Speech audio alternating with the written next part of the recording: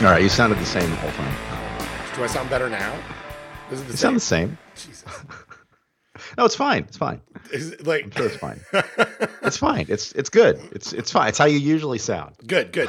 So Call Recorder told me today that it needed to be updated.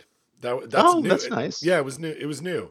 So I opened up Skype, and then Call Recorder said, "Hey, it's me. Update me." And then that changed all of my audio, apparently. Huh. Yeah. Huh. Yeah. Because I had set my audio to the correct spots, and then it was on the incorrect spots. You're good at setting the audio. You're not good at keeping the audio. That should be Skype's tagline. No. Skype, connecting you to friends so you can record podcasts, but the settings will change every time. Yeah, so I was letting the chickens out, Don. Well, I had to laugh because I'm listening to a podcast, and then so Siri comes on and she reads your text to me, and you say letting the chickens out, and my immediate thought is, I wonder what that means. Is that a euphemism? And then your next, as soon as I think that thought, I don't even have time to write it. Then your next message is, that's not a euphemism. Yeah, we got these 3 chickens that live in our front yard, and I let them out of their chicken run every morning so they can free range all over our front yard, and all the way up to our landing where they drop their chicken poop. And I know I told you on some fora, either during a Zoom meeting or on the recording of this podcast or on the recording of another podcast. But as of the day that they were evaluated, their poop was evaluated. No salmonella. So we were then salmonella free, detected, not undetected. So who knows where they are today? Well, you know what they say about COVID tests. You're only as COVID free as your last test. You can't take a test, and that doesn't mean you're always going to not have COVID. Can you test your way to COVID safety? Is that? Well, I think it helps. There's evidence that it helps. You can't get to herd immunity. We're not there yet. We can't get to the herd immunity. Oh man. So we you and I record a podcast during IAFP every year, and we do, and we're doing it again this year. Right. Yes. We without it really being planned, but we usually it actually lies on this day. Like if right, yeah, it does on the Wednesday. Yeah, it usually happens on the Wednesday. We often have the night before had a karaoke event. And then we come and talk about all the things that we've seen at IAFP. And nobody, so a couple of people reached out on the Twitter sphere and on that website and said, could you guys do like a live Zoom recording of the podcast? And that sounded like a really good idea, but we're not doing that. So no one's here to ask us live questions. But no, and actually, but this is actually getting to be with the pandemic and with universities going virtual, and like you have now a pretty heavy duty Zoom license. I have a pretty heavy duty Zoom license through our respective universities. We could have done this if we had been just a tiny bit more organized. Right. So I want to apologize to all of our fans who would have loved to have come to a live Zoom recording of this podcast. We still might be able to do it. We could still do it. Yeah, it's just not going to be today. Right. Well, yes, it would be pretty hard for it to be today. So the other thing, so we did, and this is a little inside baseball. But there are a bunch of IAFP friends who we always get together and have a nice meal and sort of catch up, and it's our annual event. So we did actually do that via Zoom last night, and I'm making this as authentic as I can have it, to do kind of what it would be like when I would record our podcast at IAFP, because during our online party last night, I drank a couple of beers that were like very high alcohol, and then I also went and drank a couple more beers while I watched a baseball game afterwards. So I may have I woke up this morning, Dawn, in my full post IAFP reception glory. That's what I'm saying. I wouldn't say I'm not hungover, but I certainly realized this morning that I had consumed alcohol last night. So this is kind of what it would be like if we were doing this at IAFP. Well, okay, got it. Yeah, that's what I'm saying. That's the whole roundabout way of saying I'm trying to make this as authentic as possible. I have I think my gravelly voice, Dawn. This is because we've talked now about this in like 4 or 5 podcasts. It's a recurring story arc feature. It is, yeah. It's my voice is a character in this season of Food Safety Talk. Is it possible? And I want to note that you and I are not these types of doctors, but do you think it's possible that I'm just talking too much? Like, am I overusing my voice? Because I'm on these Zoom things all the time. Yeah. It might well be. I've noticed. I mean, I have like seasonal allergies or constant allergies, and so usually wake up with a stuffy nose and a like a froggy throat, and it gets better through the day. But yeah, and there probably are days when it is better or worse depending upon how much talking I'm doing. And yeah, and like you, I mean, yes. So this is the IAFP annual meeting time, and I had 2 roundtables yesterday. So and again, in a roundtable, you're not talking continuously, but you are talking a lot. And then I had meetings with a couple of graduate students, right? Zoom meetings with or FaceTime meetings with graduate students, and then we had our social event last night. And so yeah, that's a lot. That's a lot of talk. That's a lot of talking, right? And then also, these days, a lot of my original writing is also dictating, right? And so a lot of what I do is talk. Now, occasionally, I mean, I was working on some stuff yesterday. I think it was yesterday, or maybe it was the day before, maybe the day before, but editing stuff, and that is, that's easier just to do on a keyboard. So maybe less talking on that day. But yeah, for sure, I think I wonder if there was a way to check with the pandemic, like how much am I talking, versus what I didn't talked in the past. I wonder. Yeah, I wonder. It's a good question. Yeah, well, and that's kind of what I feel like. I don't think of myself as not talking. Like if I was in my office for more time, I feel like people would be talking to me.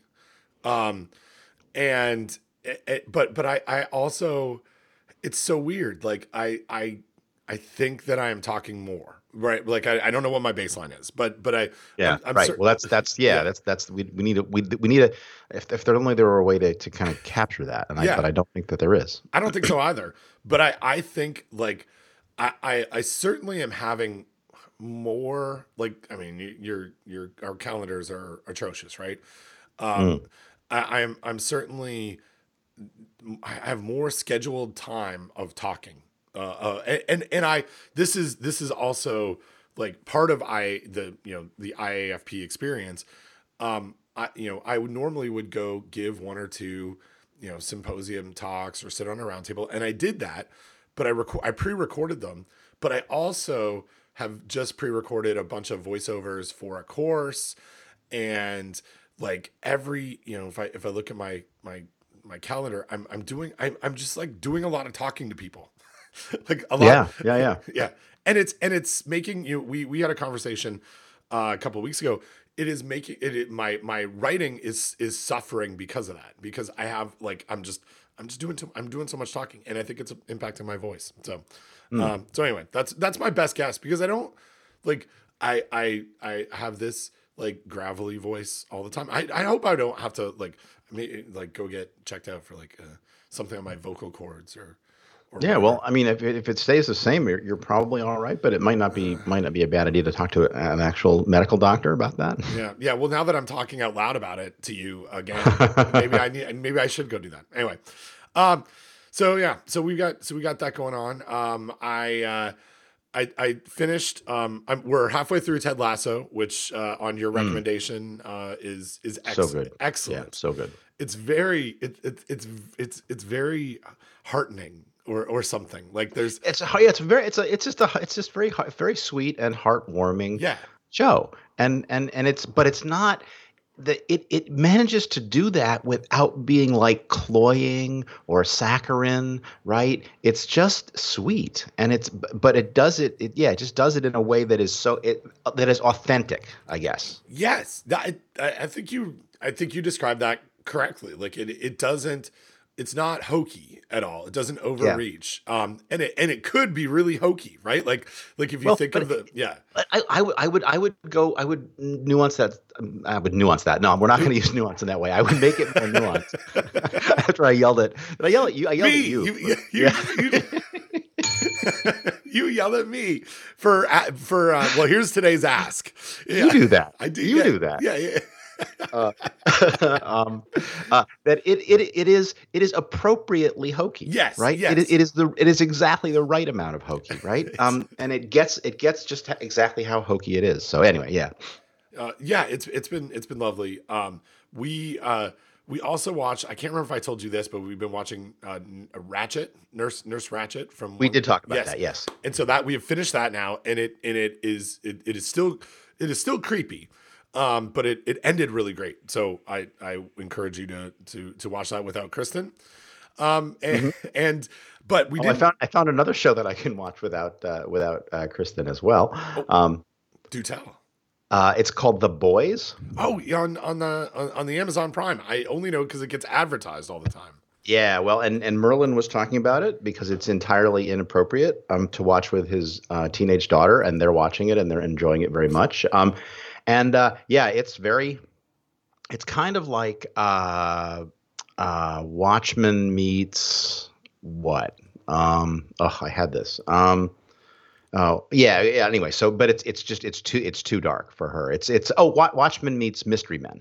Did you ever see that movie, Mystery Men? Yeah, I did. And Watchmen. So that, yes. Yeah. So it is a world of superheroes, but they're not quite as all-American boy as they seem, right? Which is a little bit of a spoiler for the first episode, which is all we've watched. And she's like, "Yeah, I'm not going to watch that anymore."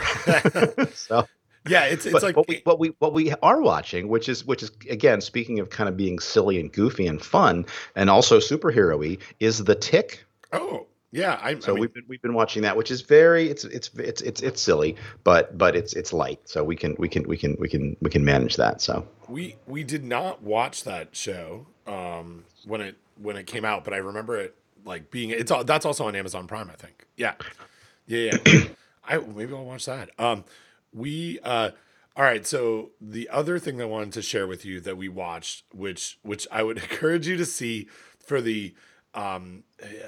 I guess the like public discussion around it is the new Borat movie. It is seen it. Okay, yeah, seen it. Watched because my wife there's no way she's going to watch that. No, and I watched it. The day it came out, on my iPad.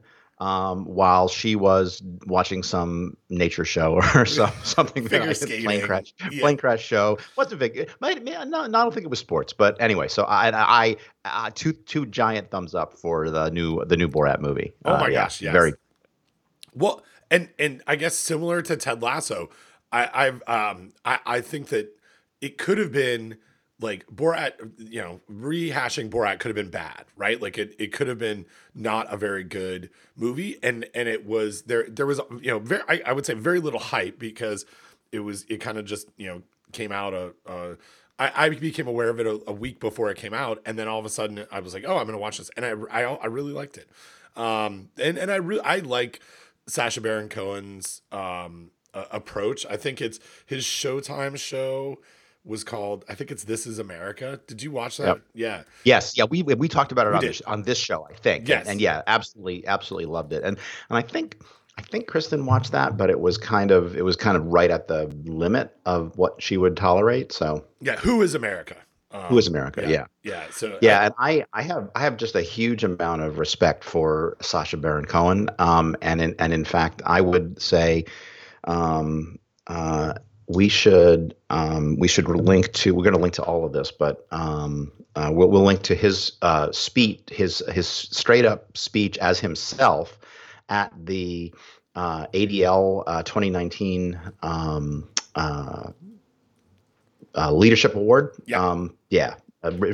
So this is remarks by Sacha Baron Cohen, recipient of the ADL International Leadership Award, and it's so good. Like, he really, I mean, he's a comedian, but he is really serious about fighting racism, hate, and bigotry, and it's really good. Yeah, and he's so like.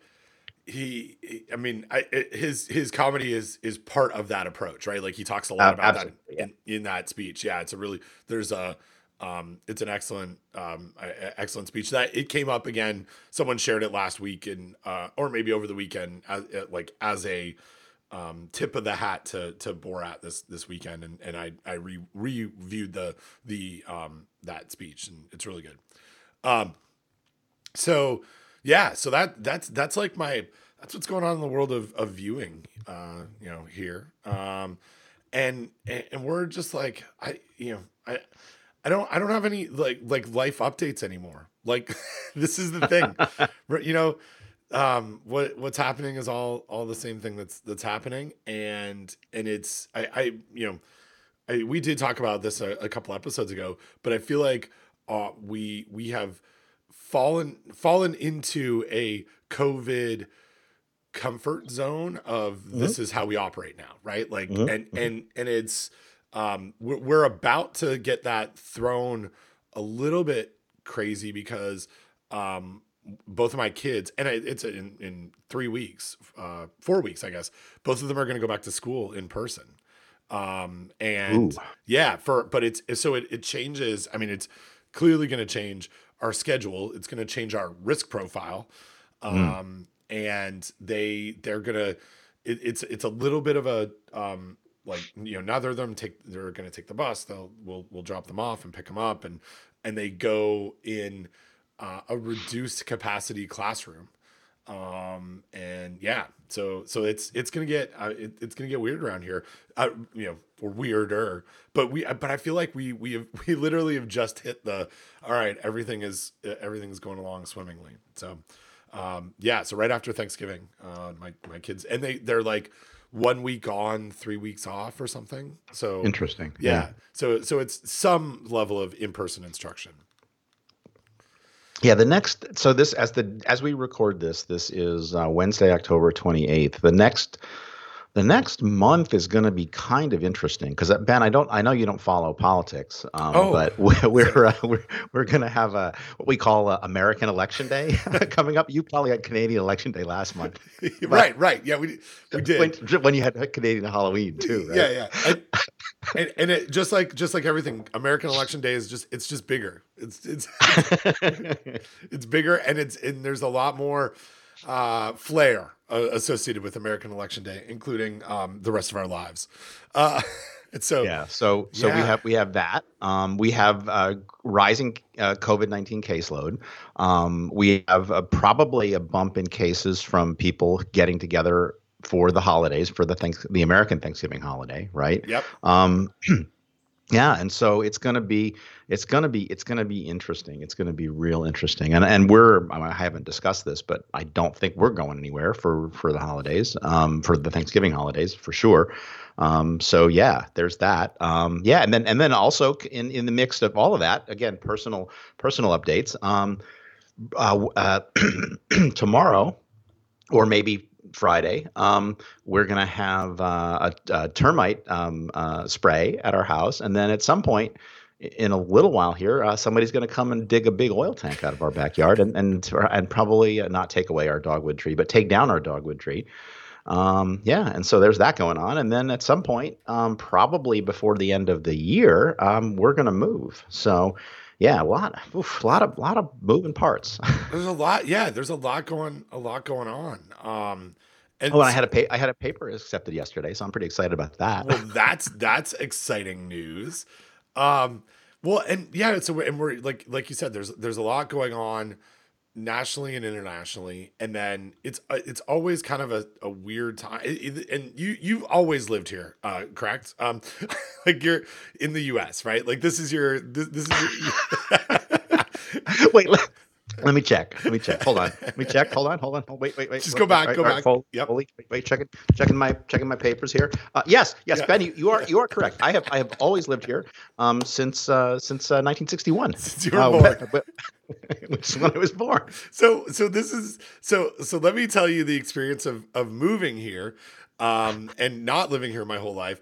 No, like November, Thanksgiving, right? And we've talked a little bit about this in the past. Like Thanksgiving is my favorite holiday because it like changes all of December, right? Like what happens after Thanksgiving before that Christmas holiday break is like no one wants to put a meeting there. There's nothing going on. Where in Canada, there's no like delineation of, okay, we got this big holiday that happens at the end of November, and then really no one goes back to norm.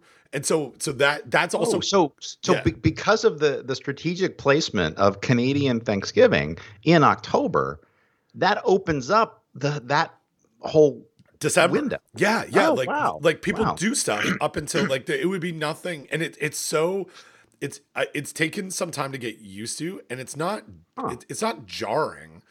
But it is like, and I think, and the other part that makes this all confusing is I also now live in a place where weather doesn't really give me a lot of cues about what's happening like in the calendar, right? Yes. So it's like warm here, and sometimes it's not, but it it's certainly warmer than it is in where I grew up in Ontario, and so there's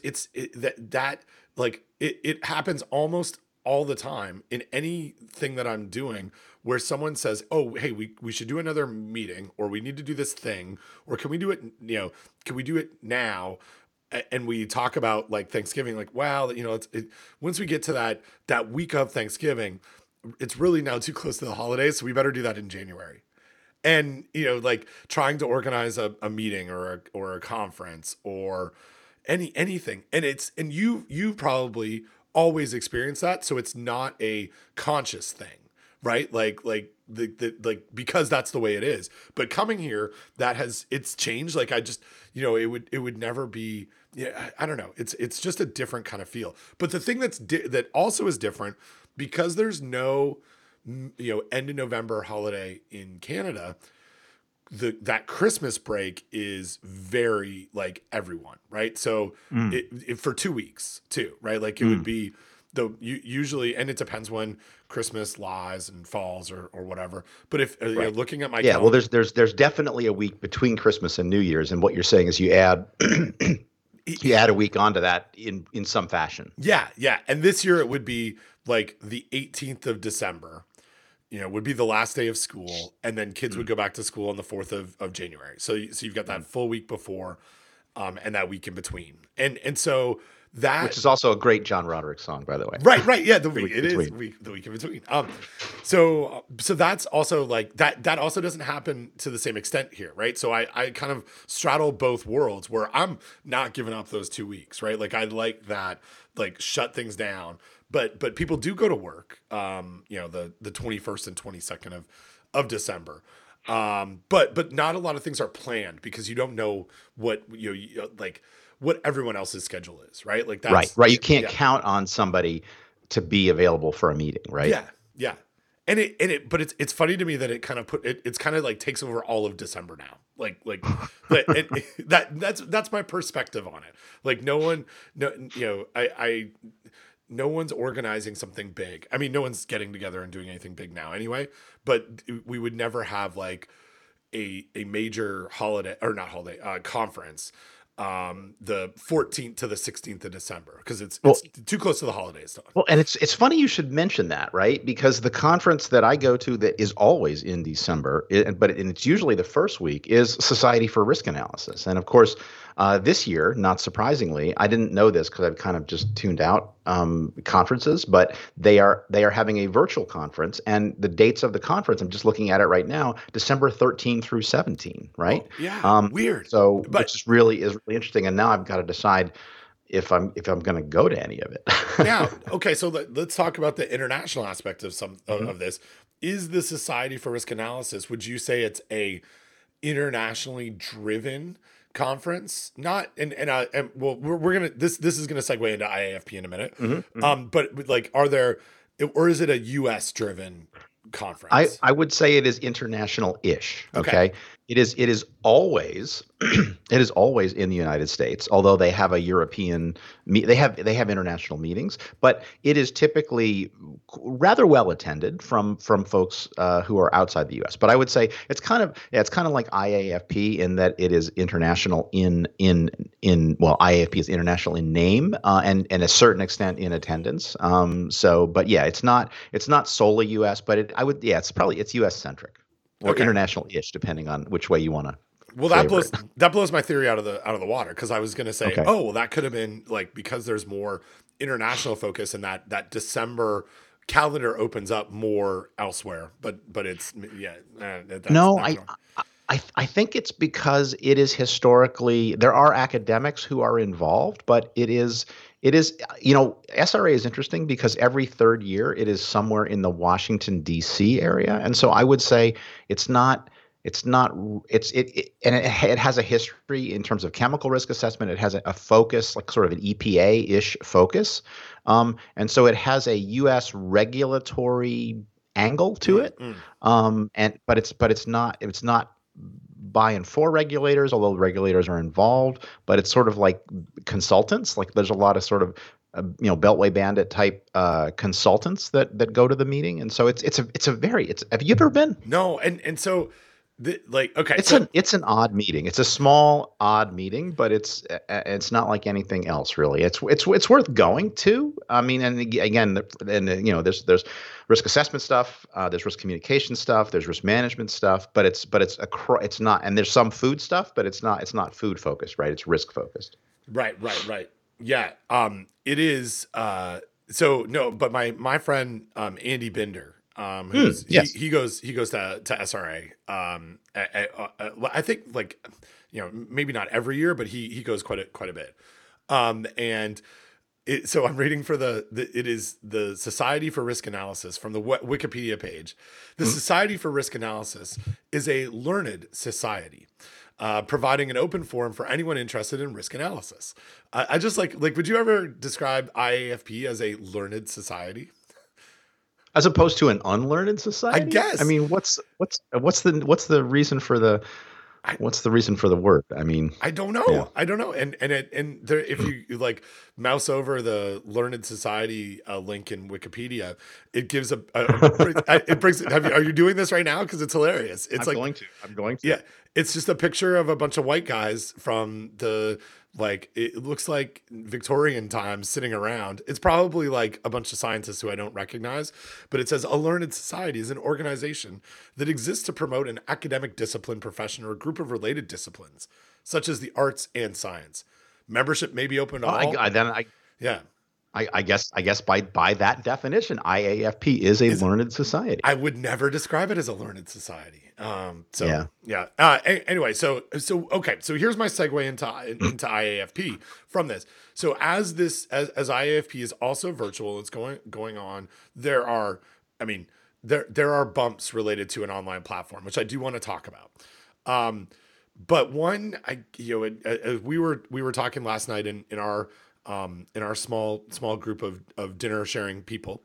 Um, I experienced something where someone reached out to me who used to work in Doug Powell's lab as an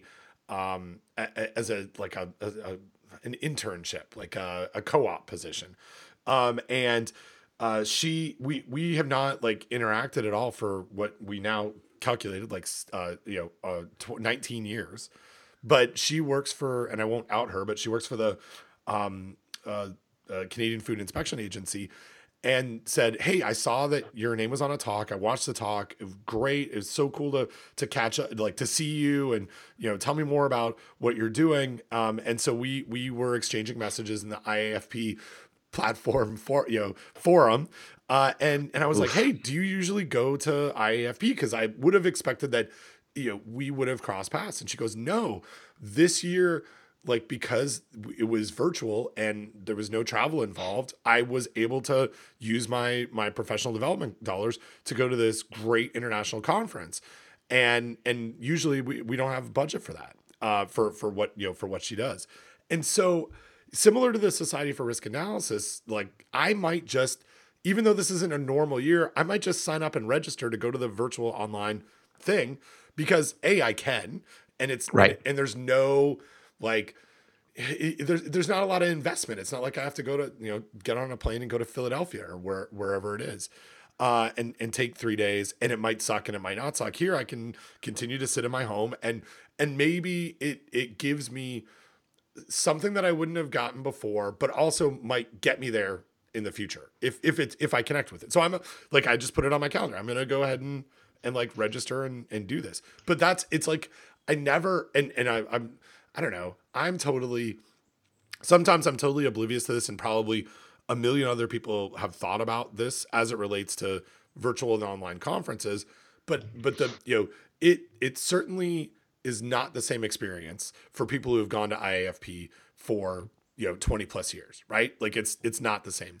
But maybe it's a different accessible experience to another 200 people or 1,000 people or whatever it is who would never have gone, and now they can get exposed to our learned society.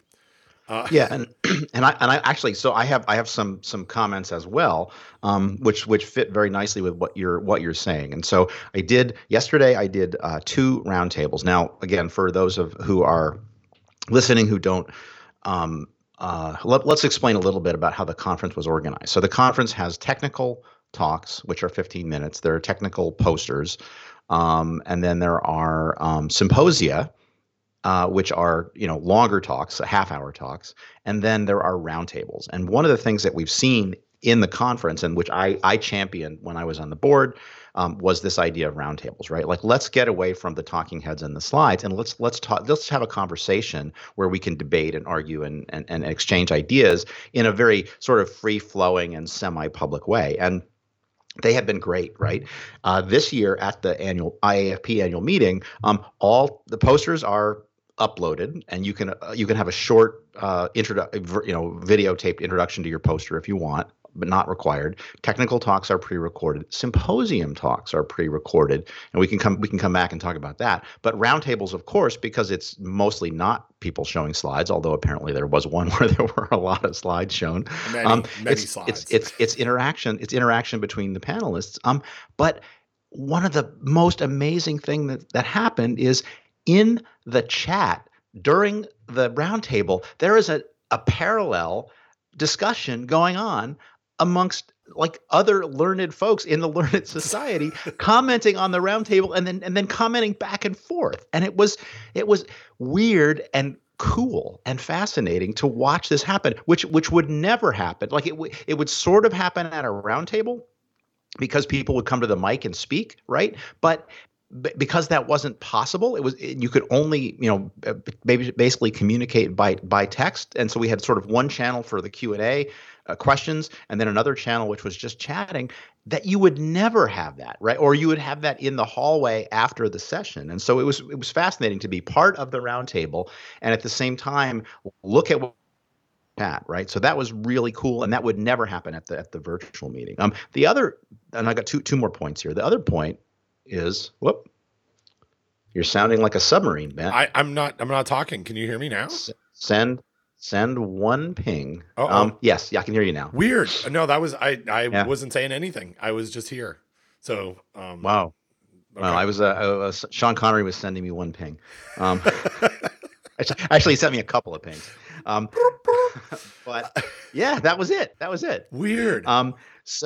Yeah. So the other thing is, and this is, if we ever do this virtually again, we need to address this. I got a comment from my colleague Marcy, Marcy, my friend Marcy from Brazil, Marcy my very Marciani. good friend, whose name I never forget, couldn't go because her university does not allow money to be spent on attending virtual conferences, Oh right? my And gosh. so, Oh, I didn't even yeah, think about that, right? so Like that's yeah, insane. Yeah, so yeah. yeah, yeah. So if it would have been in person and not a pandemic, she would have absolutely had the resources to go. And so one thing we need to do if we ever do this again virtually, we need to basically set up scholarships, right? Virtual scholarships to attend the virtual meeting. But then the third thing that happened was last night, the student PDG, and you're familiar with the student PGG. There's rules now about drink Yes, tickets yes. because of your time on the student PDG, which I'm sure we talked about before on the show. Yes. The student PDG organized Ask a Food Scientist sessions because, again, a big part of the meeting is student networking with professionals, right? And that's not happening. So they took it upon themselves to have a session. And I was sitting there talking with half a dozen students, many of whom had never been to IAFP, might not have actually been at this year's IAFP because it's a pretty heavy, financial lift for somebody to go. And you know what else was going on, Ben? Is it was quiet. There was no interruptions by other people. I could still have a glass of wine. I didn't see any of them drinking, but I could still, because it was late in the day, I could have a glass of wine. And I actually had a conversation with them. I was mostly me talking, about my life and how I got to where I was. But it was a really nice interaction that was I think a higher quality interaction that would have happened at a mixer or a cocktail hour or in the hallway between sessions, right? And so that's another clear plus for doing this virtual conference. Yeah, that's so. And I want to highlight a couple of things here. I also have been asked to be part of these awesome what I think is an awesome session and from the student PDG sort of flipping this, right? There are really creative student food safety professionals that are or whatever. I don't know if that's if that's the right term, but students who will become food safety professionals, who are really trying to think about how do we utilize this current situation to do something a little bit different. And so the thing that they are calling it, which I want to highlight because I had to go back into my email to look at it, is actually meet your favorite food scientist. So right, sis, thank you. No, but it's good because obviously you have made the list of someone's favorite food scientist, and so have I. And I do want to point out that I'm unlikely to be anyone's favorite. Also, I'm not actually a food scientist. Well, close enough. It's close enough. Yeah. No, but I'll be doing one of these sessions. I think it's in November sometime. And so they've also extended the timing out, right? Because we're not we're not restricted to the calendar of everything's got to be packed into these 3 days. Let's do this. And I think I'm doing it November 11th or something. And so that's I'm looking forward to that. It's cool. It is. I had a view of melancholy, maybe is that the right? I had this bittersweet emotional feeling on Monday as I was sitting in my office, listening to music and trying to do some work on my iPad. And I was like, I really miss the food safety vacation aspect of IAFP. It is a time in my calendar that I can tell everyone else in my life, family and things that are happening at NC State, I'm not going to do it for those, really 4 days because I'm going to be at this food safety thing and I'm going to concentrate on that. And sometimes concentrating on that is having lunch with Larry Goodrich, right? It's not a I'm going to be productively, writing a manuscript, but I miss that break in my calendar. And I actually made a point of after being kind of cynical about a virtual meeting. And I was like, I can't get too excited about it.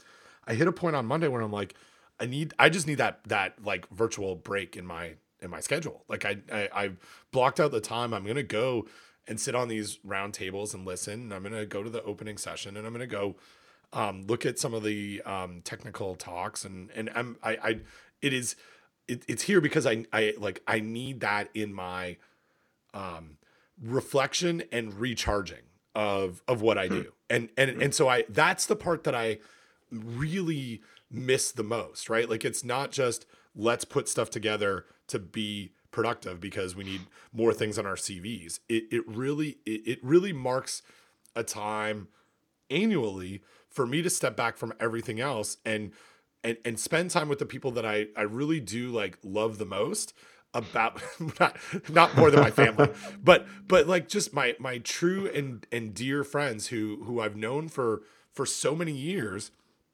and for us to talk about like life and professional things. And that, like, that part is I'm trying to recapture it like a little bit. And yeah, I don't know. I don't have a good way to articulate it, but that, like, it became important to me on Monday to be like, no, this is what I do there every year, and now I need to manufacture that somehow, right? Like, so that's what I'm trying to do this week. No, that's interesting. That's a very mature perspective. My perspective was, well, Monday, my day is clear, so I really need to get these papers written. Right. But so I also had like, and I would do some of that at IAFP, right? Like, anyway, right. Exactly. Like, I would sit and so, but the other stuff, I don't know, like I did not, if someone wanted to talk to me about like a specialized process plan for a retail, establishment, and trying to, like, I'm not going to do that this week. Like, that can be done next week. This week I'm all of that free time that is in my calendar is dedicated to trying to think about food safety in a way that I do when I'm in person at this conference. Like, so it's a balance, right? Like, of those two things. Cause I clearly would be doing food safety emails, but I'm trying not to give away my blocks of time, Interesting. to talk to people. Yeah. So, and it's I'll be brutally honest, and it's not going well. Like, I'm not getting the same feeling, right? Like, I'm trying to do this because I feel like I need that, but it's not like, I don't know. It's like I'll every IAFP, if I'm not on a session, or talking or doing something, and Renee Boyer is also not talking or doing something, we have like breakfast together at some, like, hotel buffet, at like 10 o'clock every every morning. So it's like, you get up and you do your thing, and then we bail out of the conference, and we just like go have, eggs and bacon and hang out and talk. And so that piece, that like connection, I don't get that this time, right? Like Renee and I, Right. we're not having breakfast. Right. But you did have dinner last night. We did have dinner last night, but it's I don't know. It's still just not the same. No, it's not the same. And I mean, it was really fun to do the Zoom dinner with everybody last night, but it's really, it's awkward still, right? Yeah. Because at a dinner table, in fact, this is a feature that Zoom should implement. Like, you can have breakouts, right? Sessions, but what Zoom should do is you should be able to set it on a 15-minute timer, and then every 15 minutes everybody gets scrambled, right? Yes. Because the problem is there's like 12 of us, but only one person can really talk at a time, which is not true if you're sitting around a table with 12 people, right? Because you're mostly talking to the people at your end of the table, and maybe you're having a cross conversation with somebody who's one seat over, right? But it's a different experience, and you can and again, the conversation is more free flowing. People can talk over each other, whereas on a Zoom call, and again, part of it's we're figuring out how to do the technology, right? But it definitely, it was nice, but it's absolutely not a substitute. Yeah, right, and it exactly, and it's not. Like, there's not a negative to it. I mean, other than we're not together, but like, I wanted to do that, but you're exactly right. It's not the same. And then, I don't, I'm probably not the best at Zoom conversations like that, because I really just want to like get a lot of like one line zingers in and talk over people, which I'm sure is terribly distracting. You should do a podcast, right? With 9 people. What you're describing is a podcast, not a Zoom dinner. It's true. That's all I know how to do now. But it's, I'm sure it's just, I don't know. I'm sure it's distracting, and it is like you want to listen to people, but and then you kind of want to make sure that everyone is involved too, right? Like you want to, someone who hasn't talked for a while, you want to ask them a question, and yeah, it's just different. It's different. So all right, so let's talk about virtual meetings and platforms, because this is like woof. So we it's what IAFP is using for an online platform is not, it's not great. I believe that the word that you're looking for, it's 2 syllables, and the first one is dog. Yes, it's true. That's how I describe it. It was in my mind hearing your voice say it over text. And this is like, IAFP was in a terrible situation, right? Go move to an online form, quickly. You don't have to, it's not that you could plan for this, and you've got to go with the vendors that and just make it all online. And so there are good things. This is the point of the podcast where I think I want to dissect with you good things and bad things about a virtual meeting and how that needs to be integrated into the platform for future listeners who may be organizing virtual meetings in like down the road during a pandemic. Yeah. So it's terribly complicated to figure out how to access and where to get in and how to get from place to place. And it's not, and I've been accessing it on my computer and my iPad, and everything worked great on my iPad for the opening Ivan Parkin lecture, because I don't know why. Like I didn't have to sign in 12 times. I didn't have to like I could go to a calendar that showed all the things that that were in the program. I could click on the item that I wanted to, and it would bring me to another room, and then I could watch the video.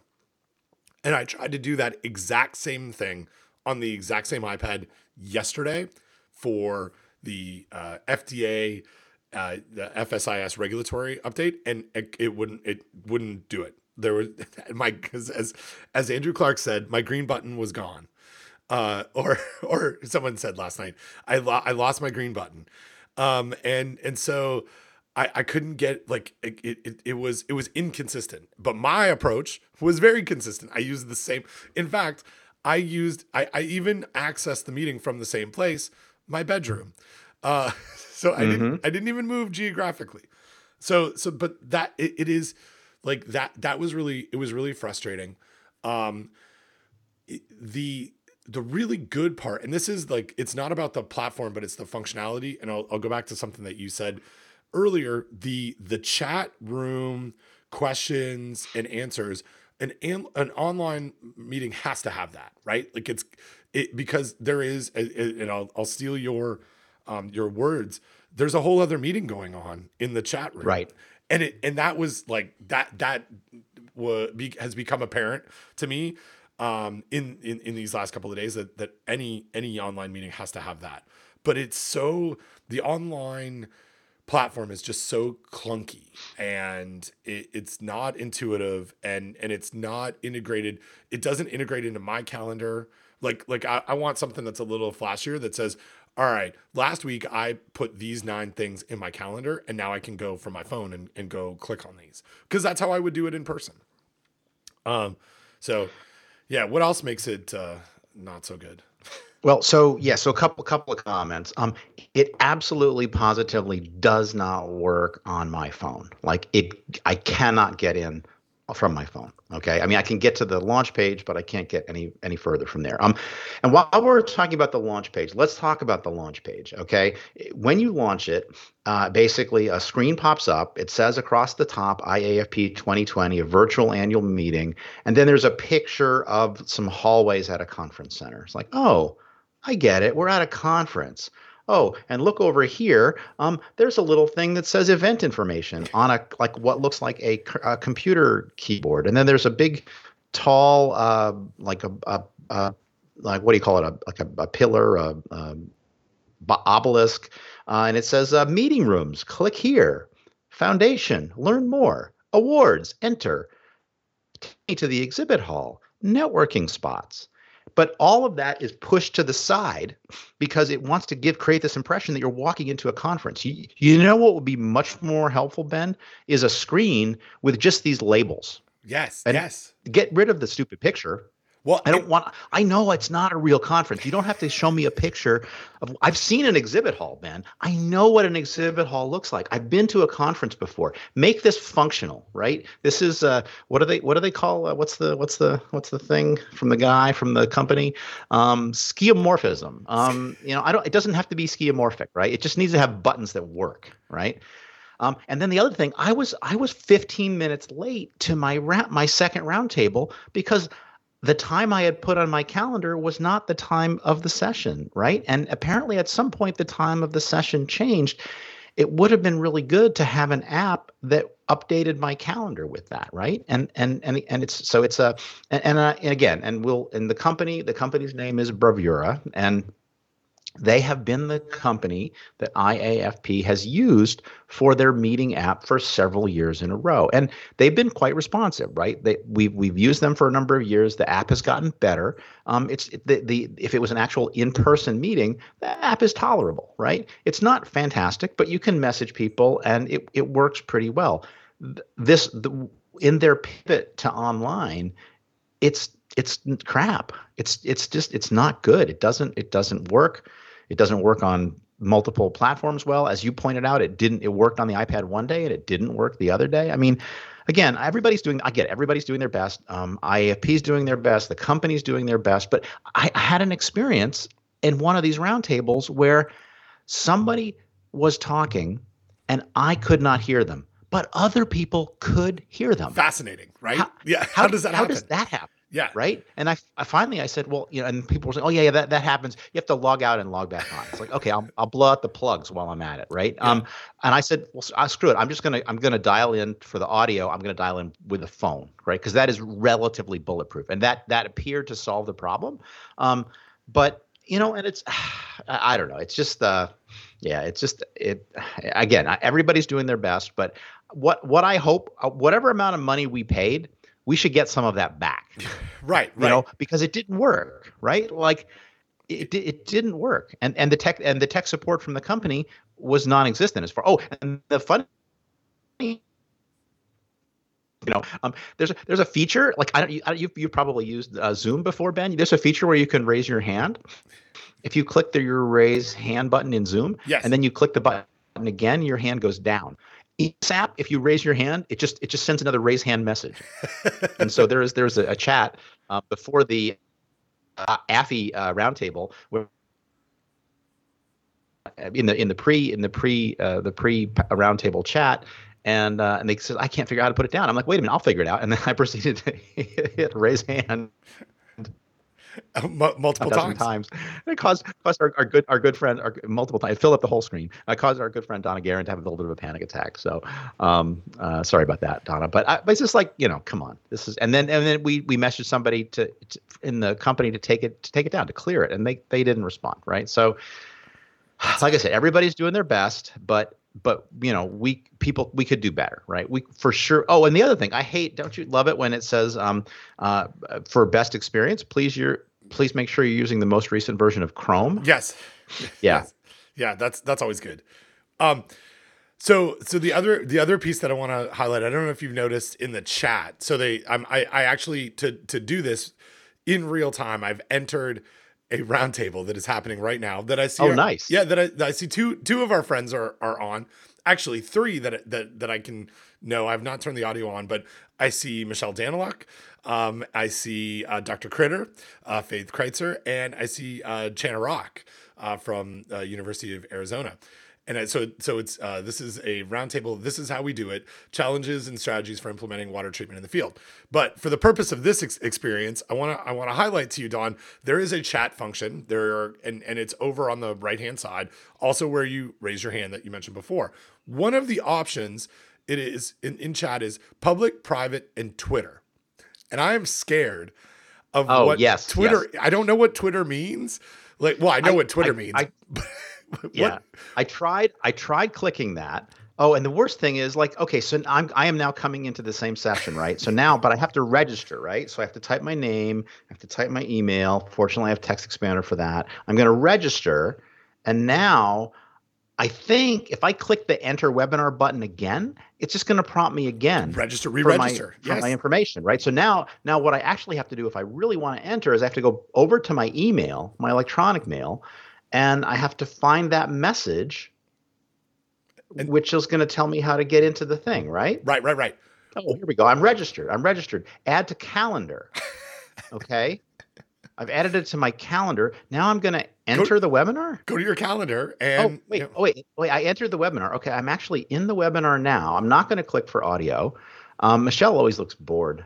All right. And the videos are kind of mostly frozen, it looks like. It says, please post your questions in the Q&A tab. Oh, yeah. When you click Twitter, it wants to connect your account to Twitter. Right. Like, why am I doing that? I don't know. So I clicked on it, and it's just this, like, right, in the box, there's a blank line. And so it says, can you tweet this? But I don't, why do I want to? Why would you tweet that? Yeah. Yeah.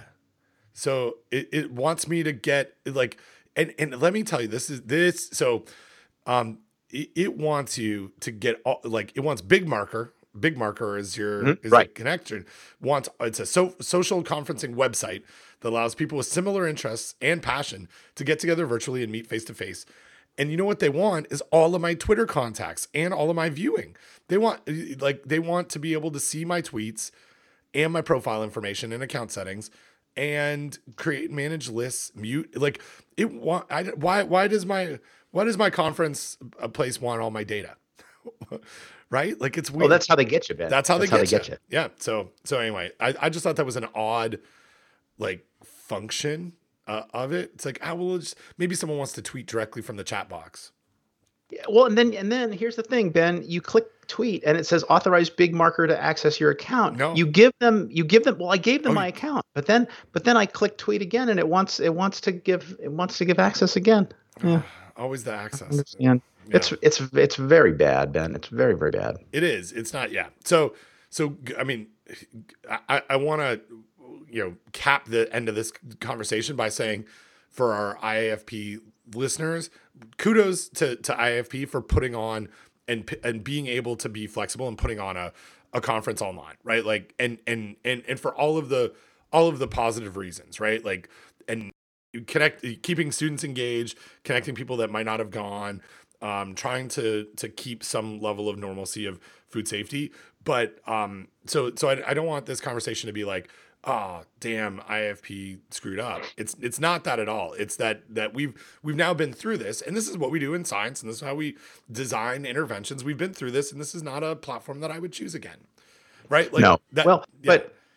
But the question is, Ben, it might have still been the best choice. Right? Absolutely. Like, yes. Because we already have an agreement with Bravura. We already have all of our conference data in their system anyway, right?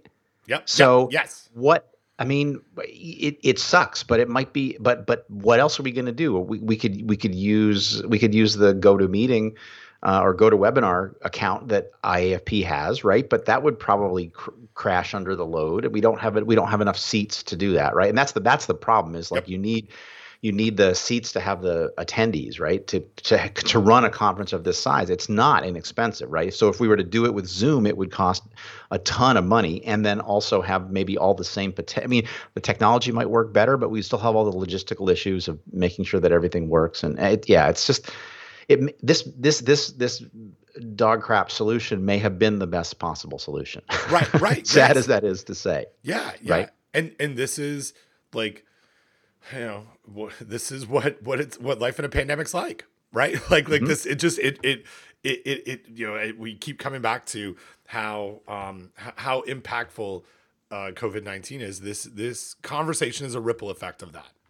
Like, and I don't mean to be like super obvious about it, but it constantly comes back to, man. And this is like, okay, I'm going to have some frustration that's going to spill over into the world of politics now, Don.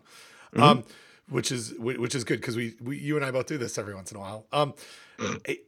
There are so many, I see this on Facebook, with parents, hockey parents who, are not of the same political ilk as I am, who are frustrated that scientists like you and I want to keep like things closed. Right. And this is an exact situation. I don't want to do this. I don't want to do a virtual online meeting. I want to go in person, but it's public health wise, it's not responsible to do it in person. Like it becomes a problem. We're not here trying to tell people to create like levels of fear because somehow that's better for us as scientists. Like it's the exact opposite of that. All of us want to go back to normal, but we can't. So, suck it up. Anyway, that's my rant. My rant is over. So, yeah, we have an election next week, which will be fun. What do you? Who am I voting for? No, nope. I know who you're voting for. I already voted. Good. So what are you going to do on the 4th? That's the real question. Like, I know how the 3rd is going to go. Well, I don't. Well, Oh, you do? Well, I mean, do tell. No, I'm going to tell, like, similar to debates 1 and 2, not 2B, whatever. Because we didn't have debate. The final of the second and final of the 3 debates. Yes, I've now turned my kids into political junkies, and they watched. Yeah, so we have already committed to. We will order pizza on the 3rd. We will watch the returns come in, and I made the call for my kids. I'm like, look, this might be a really late night, or not. Who knows? But you guys are free reign. If you want to stay up and watch this whole thing, then watch the whole thing, because we're going to be here watching it. And so what I'm really, I have cleared my schedule for the 4th. And because I don't want to get on a Zoom with anybody and talk about like normal food safety things, because I don't think the 4th will be a normal day, regardless of the outcome. I think it's going to be crazy. So what are your, like, have you thought about that at all? Well, I'll tell you what's on my calendar. Yeah, tell me what's on your calendar. So the Institute for Food, Nutrition, and Health, which is a new institute at Rutgers, which has a brand new building with a lovely cafe called Harvest that is closed because of the pandemic. Yes. The institute is having their 2020 research day that day, and I have signed up. I'm not sure I'm going to go to any of things, but I figured I would sign up, and I don't know. It's So I've got that to distract me. At 2 p.m. that day, and that's in the morning. At 2 p.m. that day, we are having a practice session with some speakers that are speaking at the New Jersey Association for Food Protection virtual webinar in November. We're having a practice session for the 2 presenters.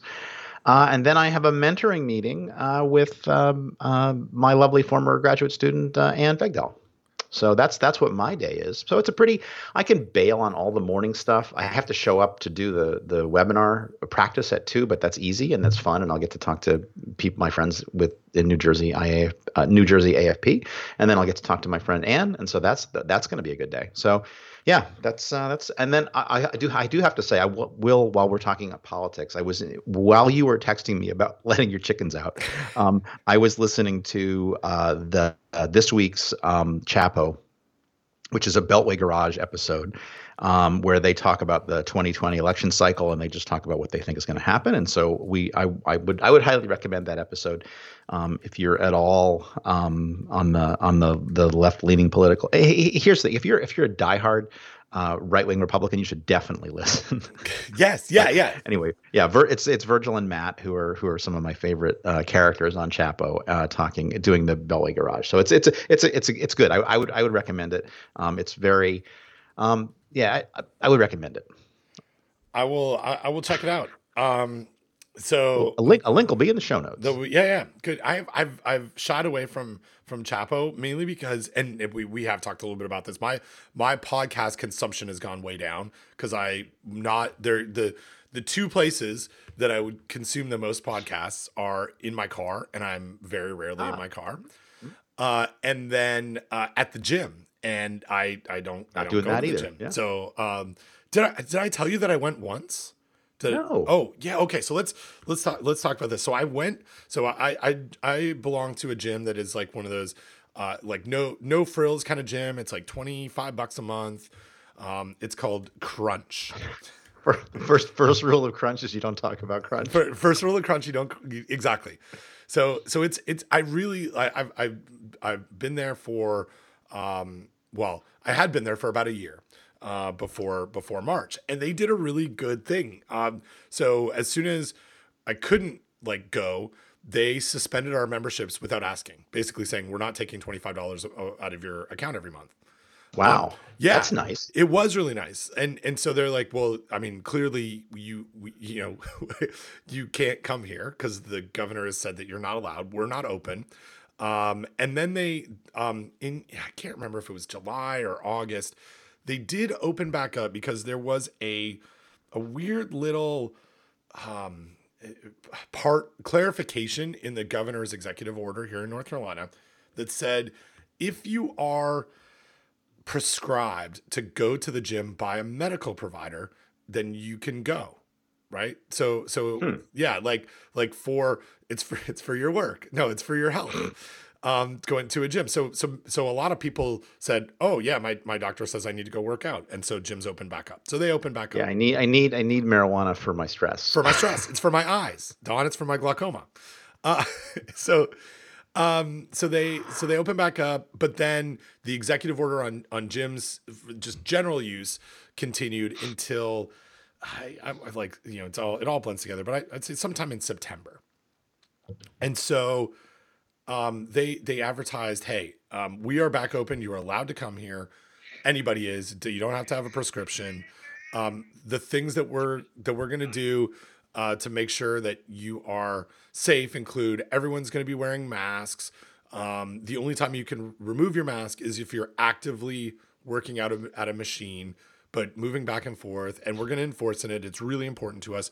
We're going to do a lot of disinfection, all that kind of stuff.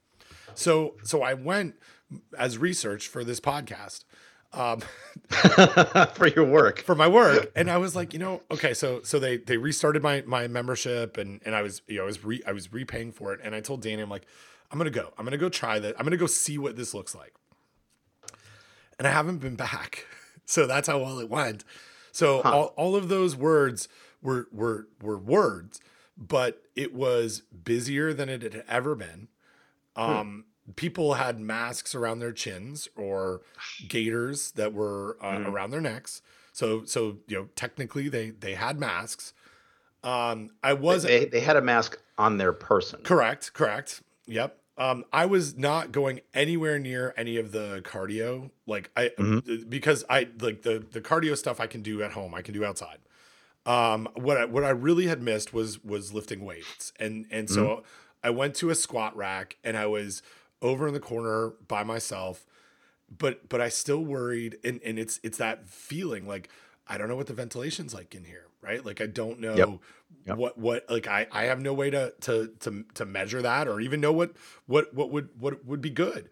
There are so many people walking past me, having conversations, working out in groups, doing their like high respiratory fitness. And it made me super uncomfortable. And it's different from the hockey conversation that we had in the last episode because I don't know those people. and I know that Right. like Right. like that. Well, but that's you with the hockey people. You have a sense of the degree to which they are compliant, right? It's kind of like if I was going into work and I was hanging around my graduate students, I have a pretty good sense that they're probably all following the rules and they're not going out partying. And of course, we're all masked up and we're staying far apart anyway, right? Yeah. But that's a group of known people, which again, I don't have perfect knowledge of their risk practices, but it's better than a stranger, right? Right, exactly. And it's I can have a conversation with them, right? Like we can Right. set some sort of guidelines and parameters. But at the gym, I have no connection to these people, right? Like, I mean, other than we both pay memberships at the gym. Right. And so yeah, so I haven't been back. And it's Are you still paying the $25? I am. Like isn't that's the crazy part, right? So but there is a benefit of the $25. And the benefit is they have this online Crunch Live thing that I can watch on my Apple TV where it's not really live, but it's a 30 or 45 minute instructional videos on like cardio and strength training that you can do without any equipment at home, which I have been using throughout the entire pandemic. So to me, I didn't pay for it. They just said, "Hey, we're not going to make you pay for this for these 6 months, but you have full access to this Crunch Live." And so I'm still using that, and I don't want that to go away. But when Apple Fitness Plus comes out sometime later this fall, I might just do that instead. And what is that? I have not heard about that. You don't know. So this was when they announced the new watch. I've not watched any of the recent keynotes. Oh no, Don, what is happening? This is you. I usually get all this information from you. So Apple Fitness Plus is a new fitness experience. It is okay for everyone, powered by Apple Watch. World-class workouts by the top world trainers. New workouts every week. It work out how and when you want. And it's coming late 2020. It's also $19.99 per month. So it's cheaper, but it's also bundled because there's going to be Apple Bundle with all the other things that I'm already paying for. I think it's going to come cheap, like free to me. So it's kind of like they've got a picture here of a guy doing a workout that I can watch on my iPad or on my Apple Watch, and it's kind of what I'm getting with Crunch Live. So I may just cancel and do this. And it's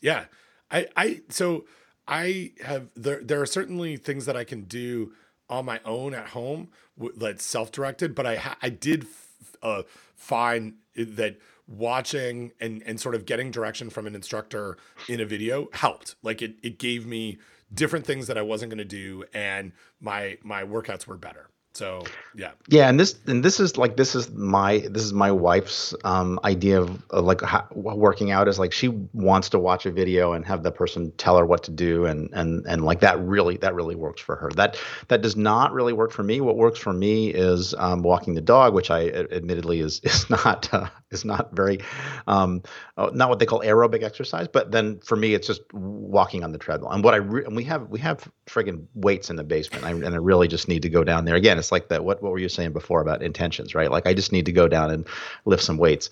I know how to do it. I've done that before when I used to go to the gym a long time ago. Now there's weights in the basement. I just need to go make some time to lift some weights because it would be good. I mean, my legs are pretty fit from all the treadmill walking, but my upper body is steadily decaying. Yeah.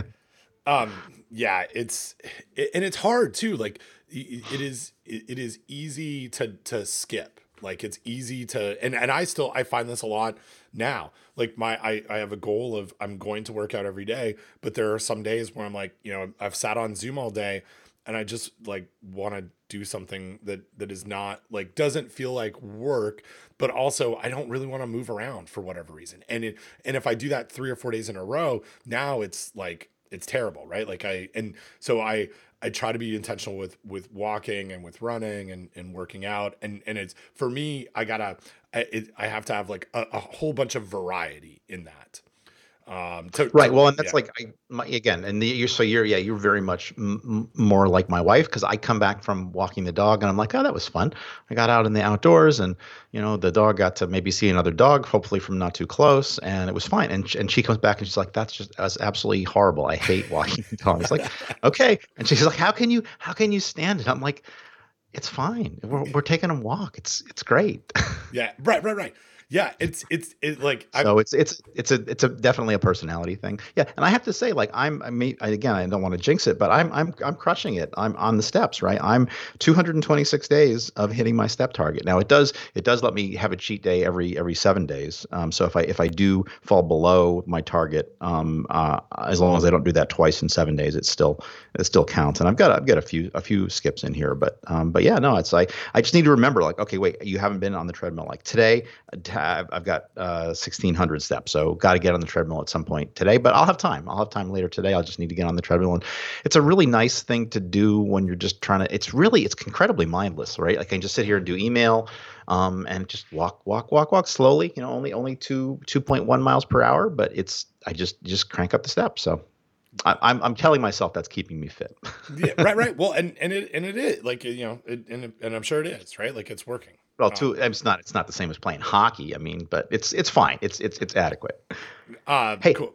So while we're talking about pandemic safety talk, can you tell me what your plans are, both as a parent and also as a potential giver outer of Halloween candy? What's going on with Halloween in North Carolina, like from a regulatory government perspective, and then what are you going to do personally? Yeah. So it's American Halloween for Halloween. Yeah. You know what? It's only American Canadian. Like no one else does this thing. Because I had a conversation with Beck. Really? Yeah. So you know Beck Golter, who runs lots of my stuff and works for Leanne Jacobs, and she's a wonderful individual and also Australian. And we had a whole conversation. You say that like those two things can't be true. I don't. Maybe I don't know. I know lots of wonderful Australians, including Beck. She just happens to be she's awesome, and Australians are also great. So we had this conversation about Halloween safety because we were putting together question and answer thing, and we she's like, yeah, this isn't something that we do in Australia. So I guess I never really thought about it. Huh. So trick or treating is not an Australian. It's not ubiquitous. Yeah, and I don't think people do it in the UK either, like in the same like way that we do here. Yeah. So what let me take your questions and I'm gonna flip them. I'm gonna answer what I'm gonna do first. How I'm gonna handle first. So we are going to put out a big bowl of candy. Okay. At our driveway and let people take as much as they want until it's gone. Yep. Okay. And yeah, we live in a neighborhood. So we used to live in a neighborhood that had like Halloween was like chaotic, like people. Your old neighborhood. Yeah. We'd have 400 kids come to our house and you like everyone moved, like no one goes up on porches. Everything's just right down at the foot of a driveway or on the sidewalk, and people would set up tables. And so it made it easier for those kids because they're just walking table to table. There's no walking up someone's pathway. So that is not how my current, where we live now, that it's not how it works. We don't live in a neighborhood that is typically really big on Halloween stuff. So even on our street, we've got maybe. This is the house that you just moved into last year, right? Well, yes, like three years ago. Yeah. So there's probably 30 houses, 40 houses on our street, and maybe 10 of them will provide candy. But it's also a lot of walking between houses for candy. So it's actually, as a parent, because it's more spread out. Yeah. And so it's not every house that's giving away candy, and there's more trees. Like there's a bunch of like empty lots, like ravine areas. So it takes longer to get less candy. It's not efficient. No, which is great as a parent. Like, yes, that's exactly what you want. Yeah, I want the most walking and the least candy. Yes, yeah. So it's like, and the kids kind of get tired out. We'll do our street, we'll do a few streets. So So our quarantine pod, or our pandemic pod, that we've been hanging out with, the three, families that all have kids that are the same age, we'll go walk together. And we may take the golf carts Yes. around, because we now have golf Yes. carts. And continue there, but not to intermix or intertwine with other groups of kids, which we don't do anyway, because there Right. just aren't a lot of kids that are trick or treating, because there's not a lot of not a lot of candy being given out. So I don't think it really changes too much. But there has been a bunch of posts on Nextdoor about we have like a homeowner association in name only, not in enforcement, where they've put out some messages saying, hey, let's not have like everybody come down to your driveway with tables, and please just leave candy out. Let's have a contactless experience. So we're kind of like midway doing this, right? Like there is trick-or-treating. It's with less kids, or less contact, because there's a plan here, at least. But it's still happening in some form. And I feel pretty, like, I don't know, I feel pretty comfortable about it. Like I don't think it's going to be super risky. So so so I think you've convinced me. I'm just going to leave a bowl out with candy. My plan was to wear a mask and to answer the door. And then I was thinking, what I really want to do is I really want to do the Ronnie, Mickey's husband, Ronnie approach, with Yes. make a big long tube and throw the candy down the tube. But that would require actual work, Like a tube. going to Home Depot and buying stuff. Yeah. And so I think I'm just gonna. Yeah, and so what we bought, Kristen bought a couple bags of candy. The other possibility might be that we just eat all the candy ourselves before Halloween. Yeah, which right. we're steadily making our way through the bags.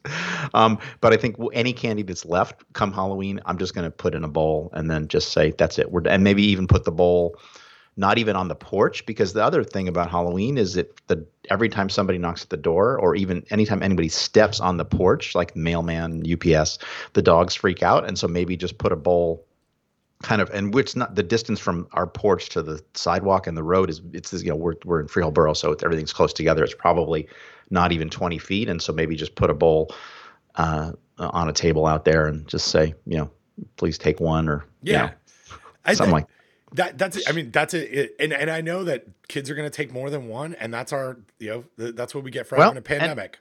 And honestly, that's fine. Like, yeah. You can take as much as you want, and then when it's gone, and have a happy holiday. Exactly. Yeah. Totally. Yeah. And so, okay. So this is phenomenal that we're having this conversation right now. Literally real time follow up today, 28 a.m. I received an email from Crystal Price. Crystal, the subject line is CBS 17 interview request. The message goes, my name's Crystal, and I'm a reporter with CBS 17.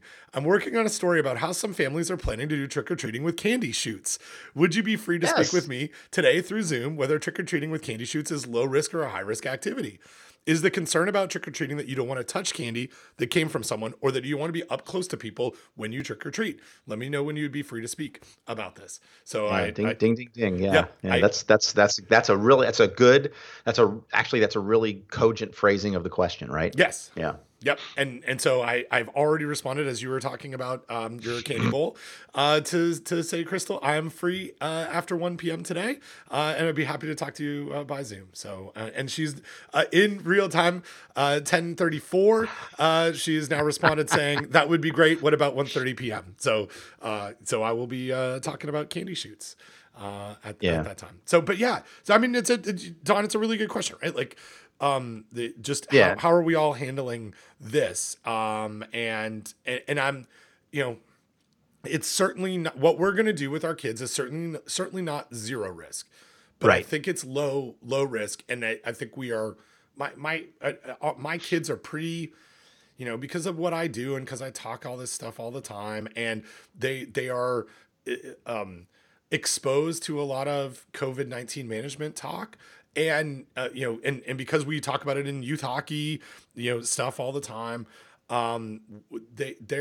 they're like, okay, we'll just hang out with our friends and we won't go run around and be crazy. And this is if this is how we get to have Halloween, then at least we get to have a Halloween, and we're not sitting here and avoiding it.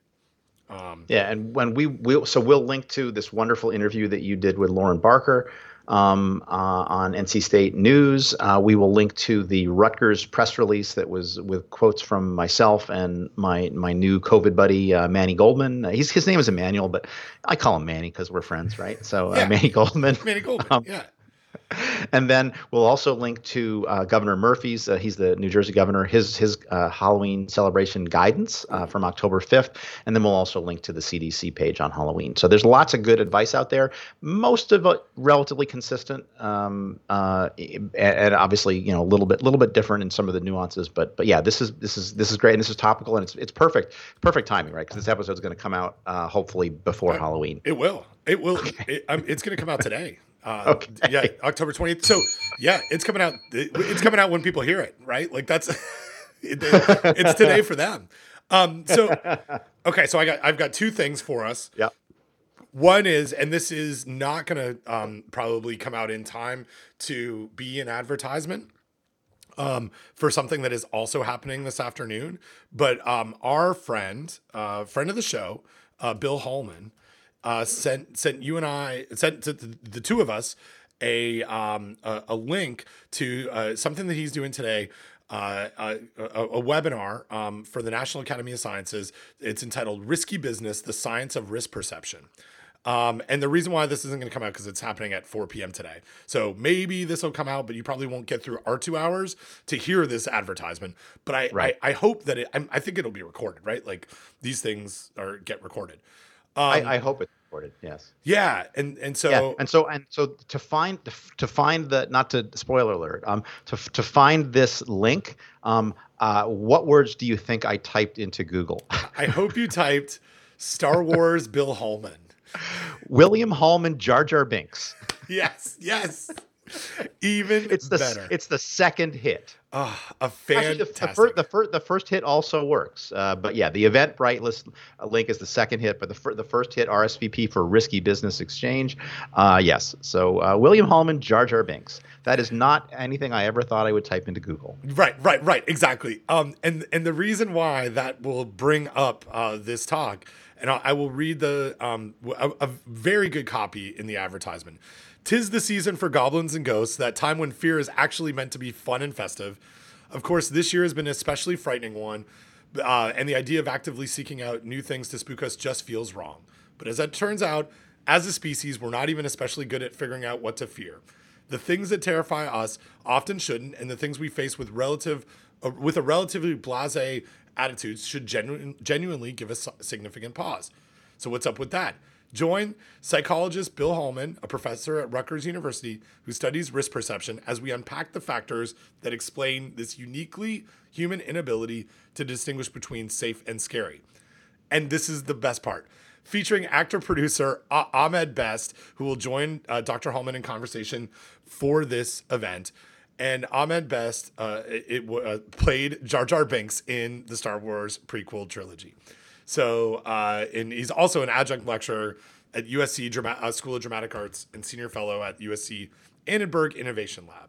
So I'm really excited for this. I think it's gonna be awesome. And so I posted this in a Slack that I'm on, which has a bunch of Star Wars nerds. And the question I got was, did he do motion capture, or was he the voice? And if you look at Ahmed Best's Wikipedia article, he did both. He was both the physicality of Jar Jar and the voice of Jar Jar. So it's super awesome. So anyway, that's today. But hopefully Google William Holman, Jar Jar Binks to find the Science and Entertainment Exchange from the National Academy of Sciences. But my question to you, I mean, as helpful as it is for searching on Google to find this event, and all respect to Mr. Best, why is he involved in this? Well, so I guess and if you look at his bio, he's the assistant artistic director of a theater company. Okay. Yeah. He hosts a bunch of things. So Star Wars. So I think he's hosting. He's the like Bill's the content guy, and Ahmed Best is the host. And I'm really excited for this. It's such a weird and clever idea, and of course it's put out by National Academy of Sciences, so it's going to be well done, right? Oh, all right, and so it's part of the Science and Entertainment Exchange, and so I guess Bill is the science and Mr. Best is the entertainment. Yeah, I can't wait for this. Yeah, it's going to be. I'm pretty excited for it. So yeah, that's today, and hopefully it's archived. It's free to sign up for. So, but yeah, really cool. Thanks to Bill for like highlighting it to us, because it was not on my radar, but this looks really cool. So we got that going on. And there was something else I was gonna tell you about Halloween. I think that was that might have been all of the stuff. No. So okay, I did I had a conversation with a student at NC State yesterday about a engineering school senior design project about bacteria detection using deep UV. So there's some technology here, and I don't want to. Okay, so I gotta find a link to send you, because you and I talked about this, a similar thing. Here it is, PathSpot Technologies. So they're not sponsors of the show. I don't know the PathSpot people, but last year at IAFP, a couple of people in the food industry said, "Hey, this company is trying to sell us technology, and the technology is put your hands under our scanner, and it's going to tell you if your hands are clean." Right? And okay. And this technology. Oh, I think we talked about these people before. Yes. So I just want to remind you that we talked about this. This technology uses infrared scanning, but it suffers from the same problem that the senior design project suffers from, even though it's deep UV and they're looking at not hands but surfaces. This is more of a conversation for our non-food safety folks who happen to listen to this show as our audience.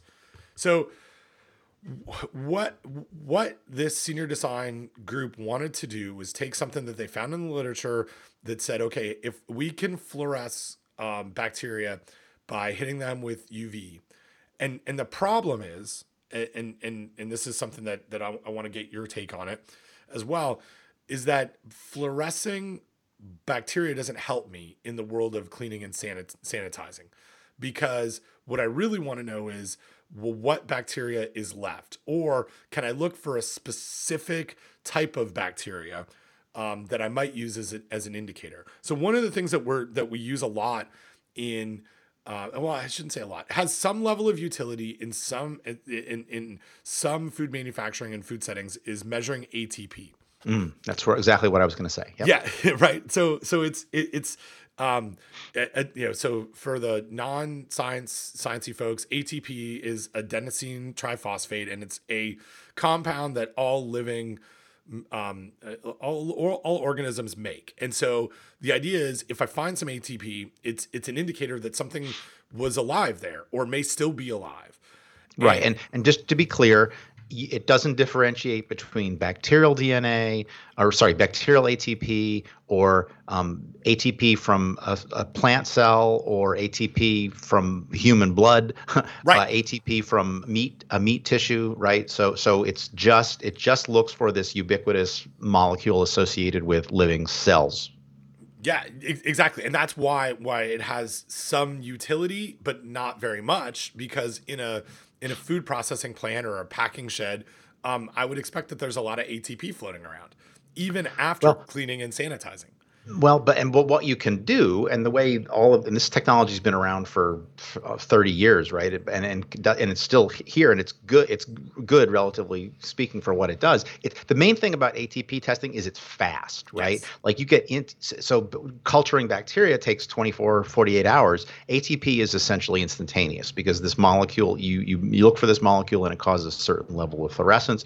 What you can do over time is calibrate this and say, okay, well, our standards for how clean this needs to be is below this level of ATP or below this level of luminescence, right? And then if you do that, then you know that you're within standards.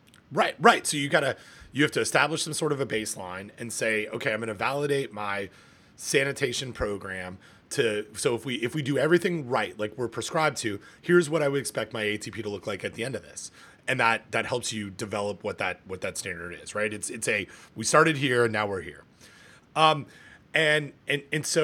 this the senior design, and it made me think of this PathSpot when I had this conversation yesterday with the student, because their idea is to do a very similar situation, and in fact where this started was, he said, well, what we're trying to do is replace ATP by actually looking for bacteria, and I use my Richard fingers there, right? Like, well, what kind of bacteria?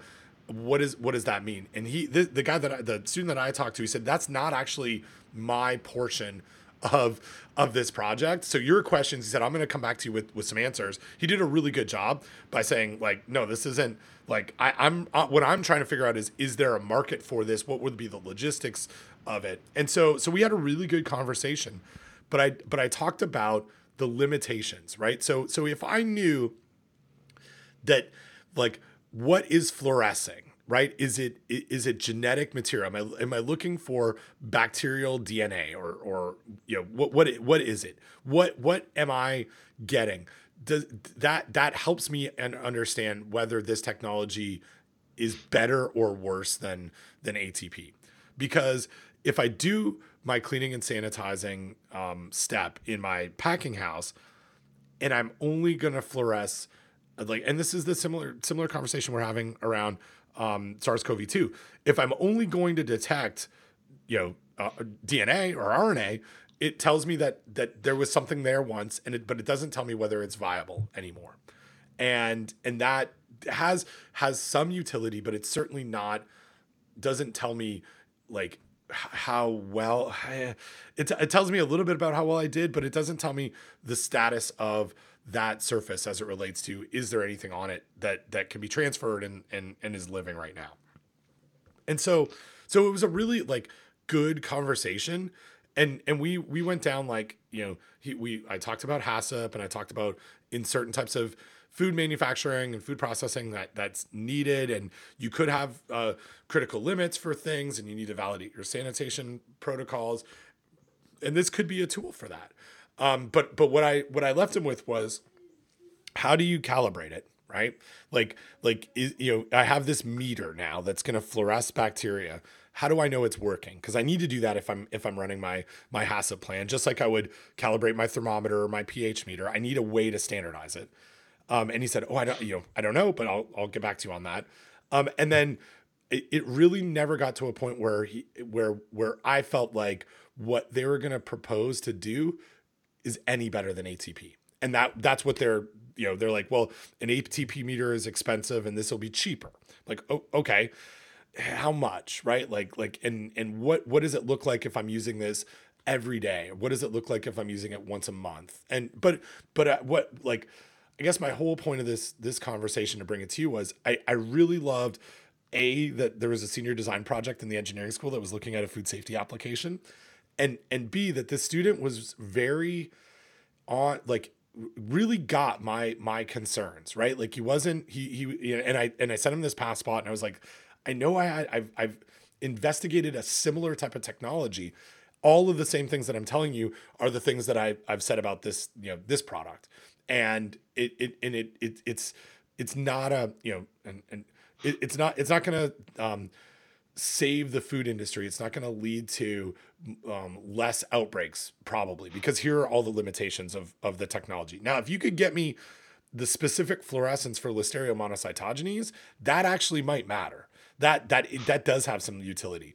But in our conversation, he's like, yeah, I'm pretty sure we're not going down to being able to differentiate specific bacteria and then, subspecies within that. So So yeah. Well, and even if you are, the question I have is how. I mean, you could in an afternoon you could design a bunch of experiments that would prove the concept, right? Like let's take some gram-positive organisms. Let's take Salmonella. Let's take Listeria. Let's take Pseudomonas. Let's take Bacillus, right? And let's plate. Let's put different concentrations on, let's say, stainless steel tiles, right? So we'll put 10 organisms. We'll put 100, 1,000, all the way up to 1,000,000. And then let's look at what this technology can see, right? Because one question I have is like with ATP, it's pretty sensitive, right? Because of the way that the technology works, it's pretty sensitive to low levels. How sensitive is this? If this can, okay, so your question about can it detect Listeria versus generic E. coli? Okay, that's good. But if it only is sensitive to levels of 100,000 or more, well, if it can't see 10,000 cells, well, that's not really that helpful, right? And really, what I want it to be able to do is to see 10 cells, right? And it may not have the sensitivity to do that. And this reminds me of a story which I'm sure I've told before on the podcast, but I'll tell it again because I think it's a good story. I once had some people, entrepreneurial, a couple, husband and wife, came into my office and they had this great new idea, and they're like, yeah, well, we need you to sign some non-disclosures, and we think we have a really good idea. I'm like, okay, yeah, no problem. So do all the paperwork, whatever they wanted, and they're like, yeah, so here's our idea. It's like luminol except for bacteria. I'm like, oh, that's cool. How does it work? It's like, well, it's like luminol except for bacteria.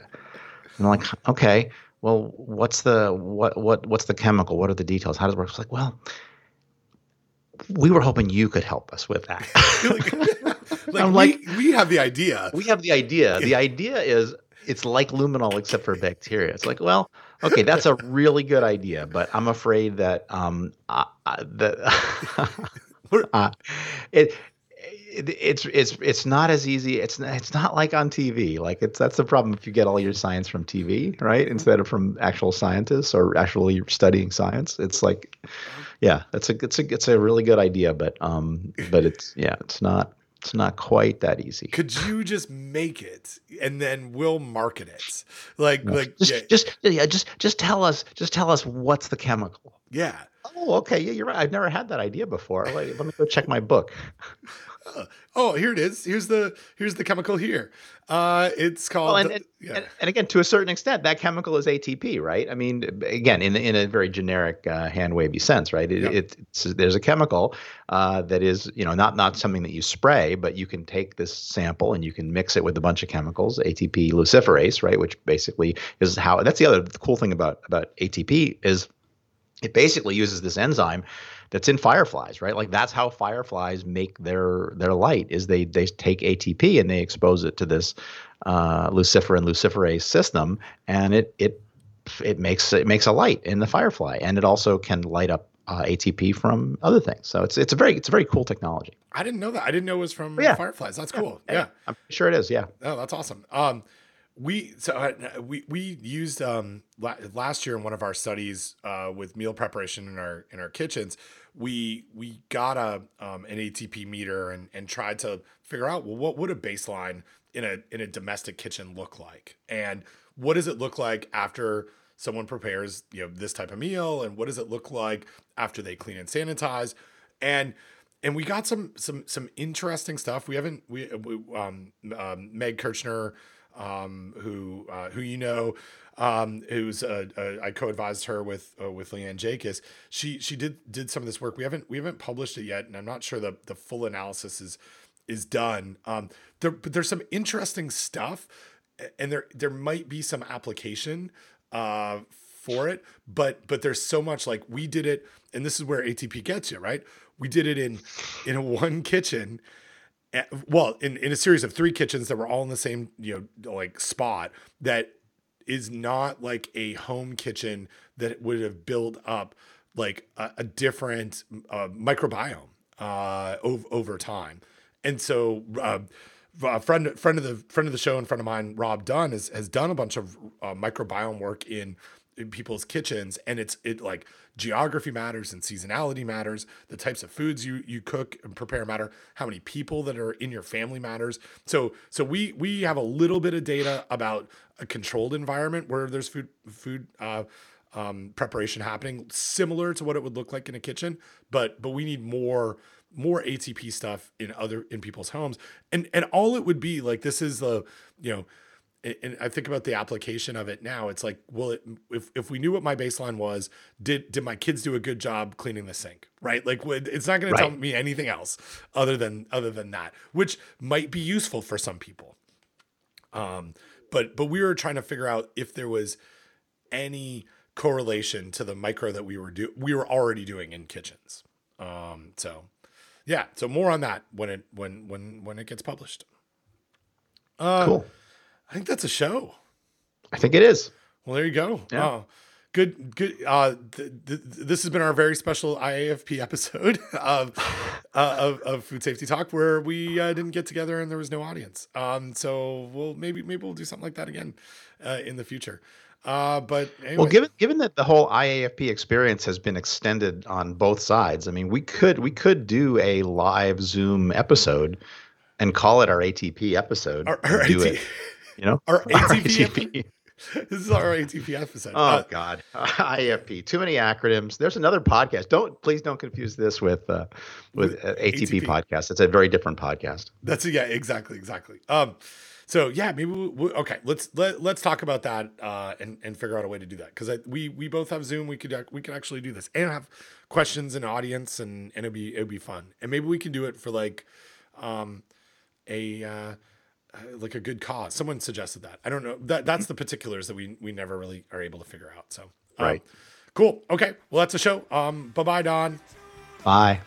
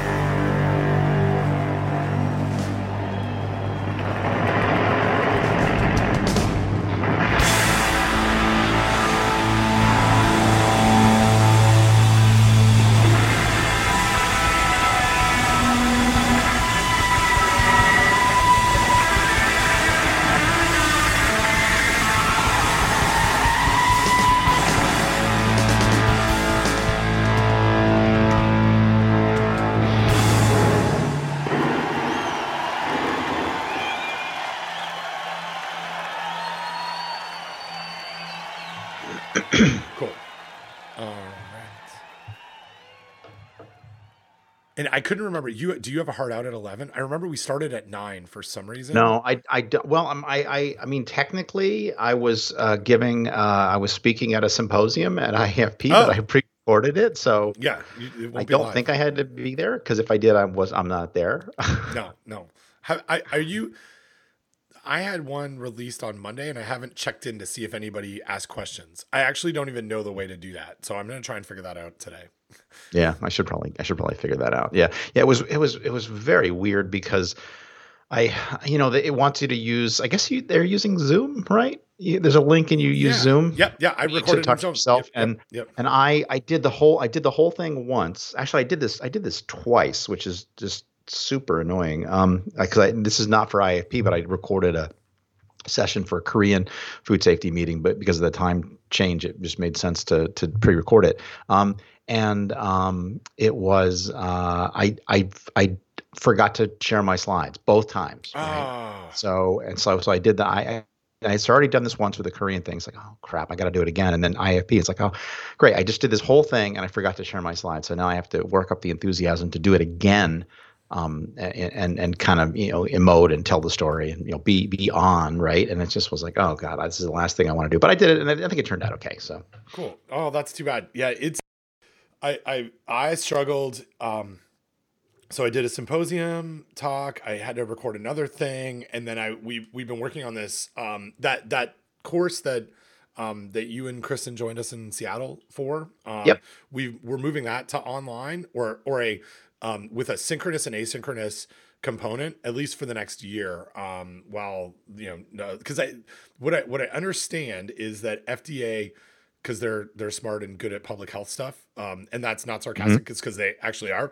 They're not allowing in-person training for their funds, right? Like you can't go and apply for for FDA funds for I mean, I would assume any public health, but at least in the food world.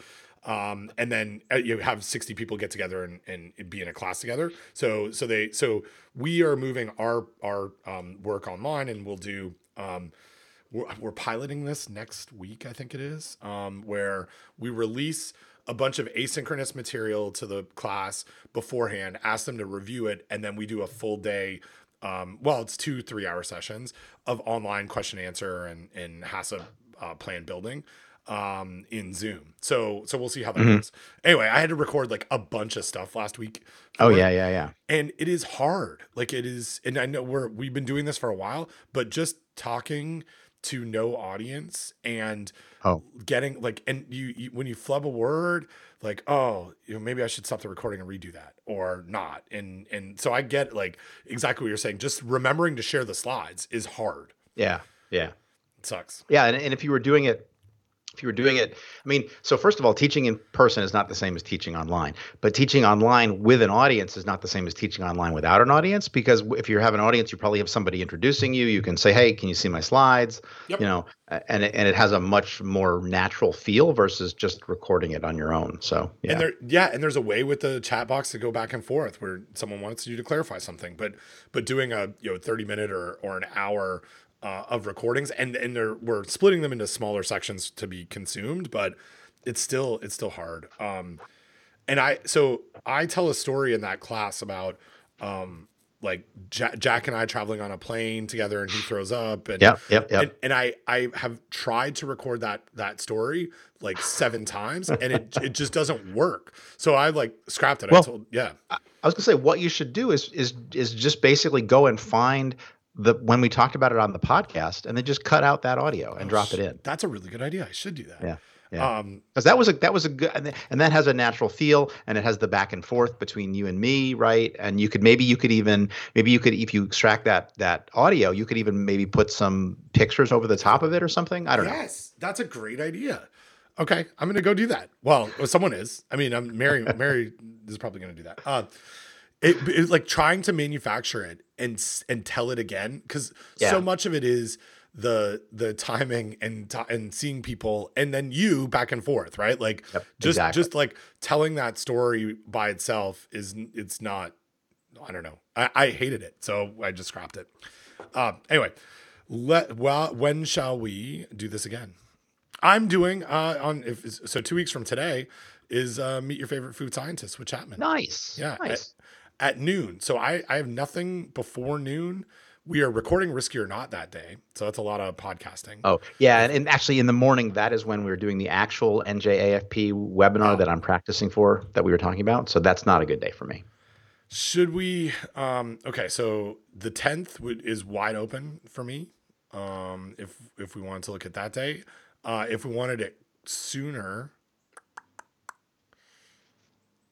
no, the 10th would work. Okay. So first of all, that is my birthday. Birthday pod. And I am speaking I'm giving a talk to my friend Manny, his department, at 12 that day. So and then I've got maybe some meetings in the afternoon that are still being scheduled. But let's do 9:00. Okay, so let's do 9:00. This is perfect. Can I tell you that we recorded episode 51 on your birthday, and we recorded episode 112 on your birthday. Wow. And I know that because as I type into my calendar, it's trying to auto fill in other times I have typed Dawn's birthday. Birthday. That's hilarious. So it's like Very it's good. an annual thing that we do this. Maybe not quite annual, but we've done it a few times. So Cool. yeah, so 9 a.m. on November 10th, and you won't forget it because it's your birthday.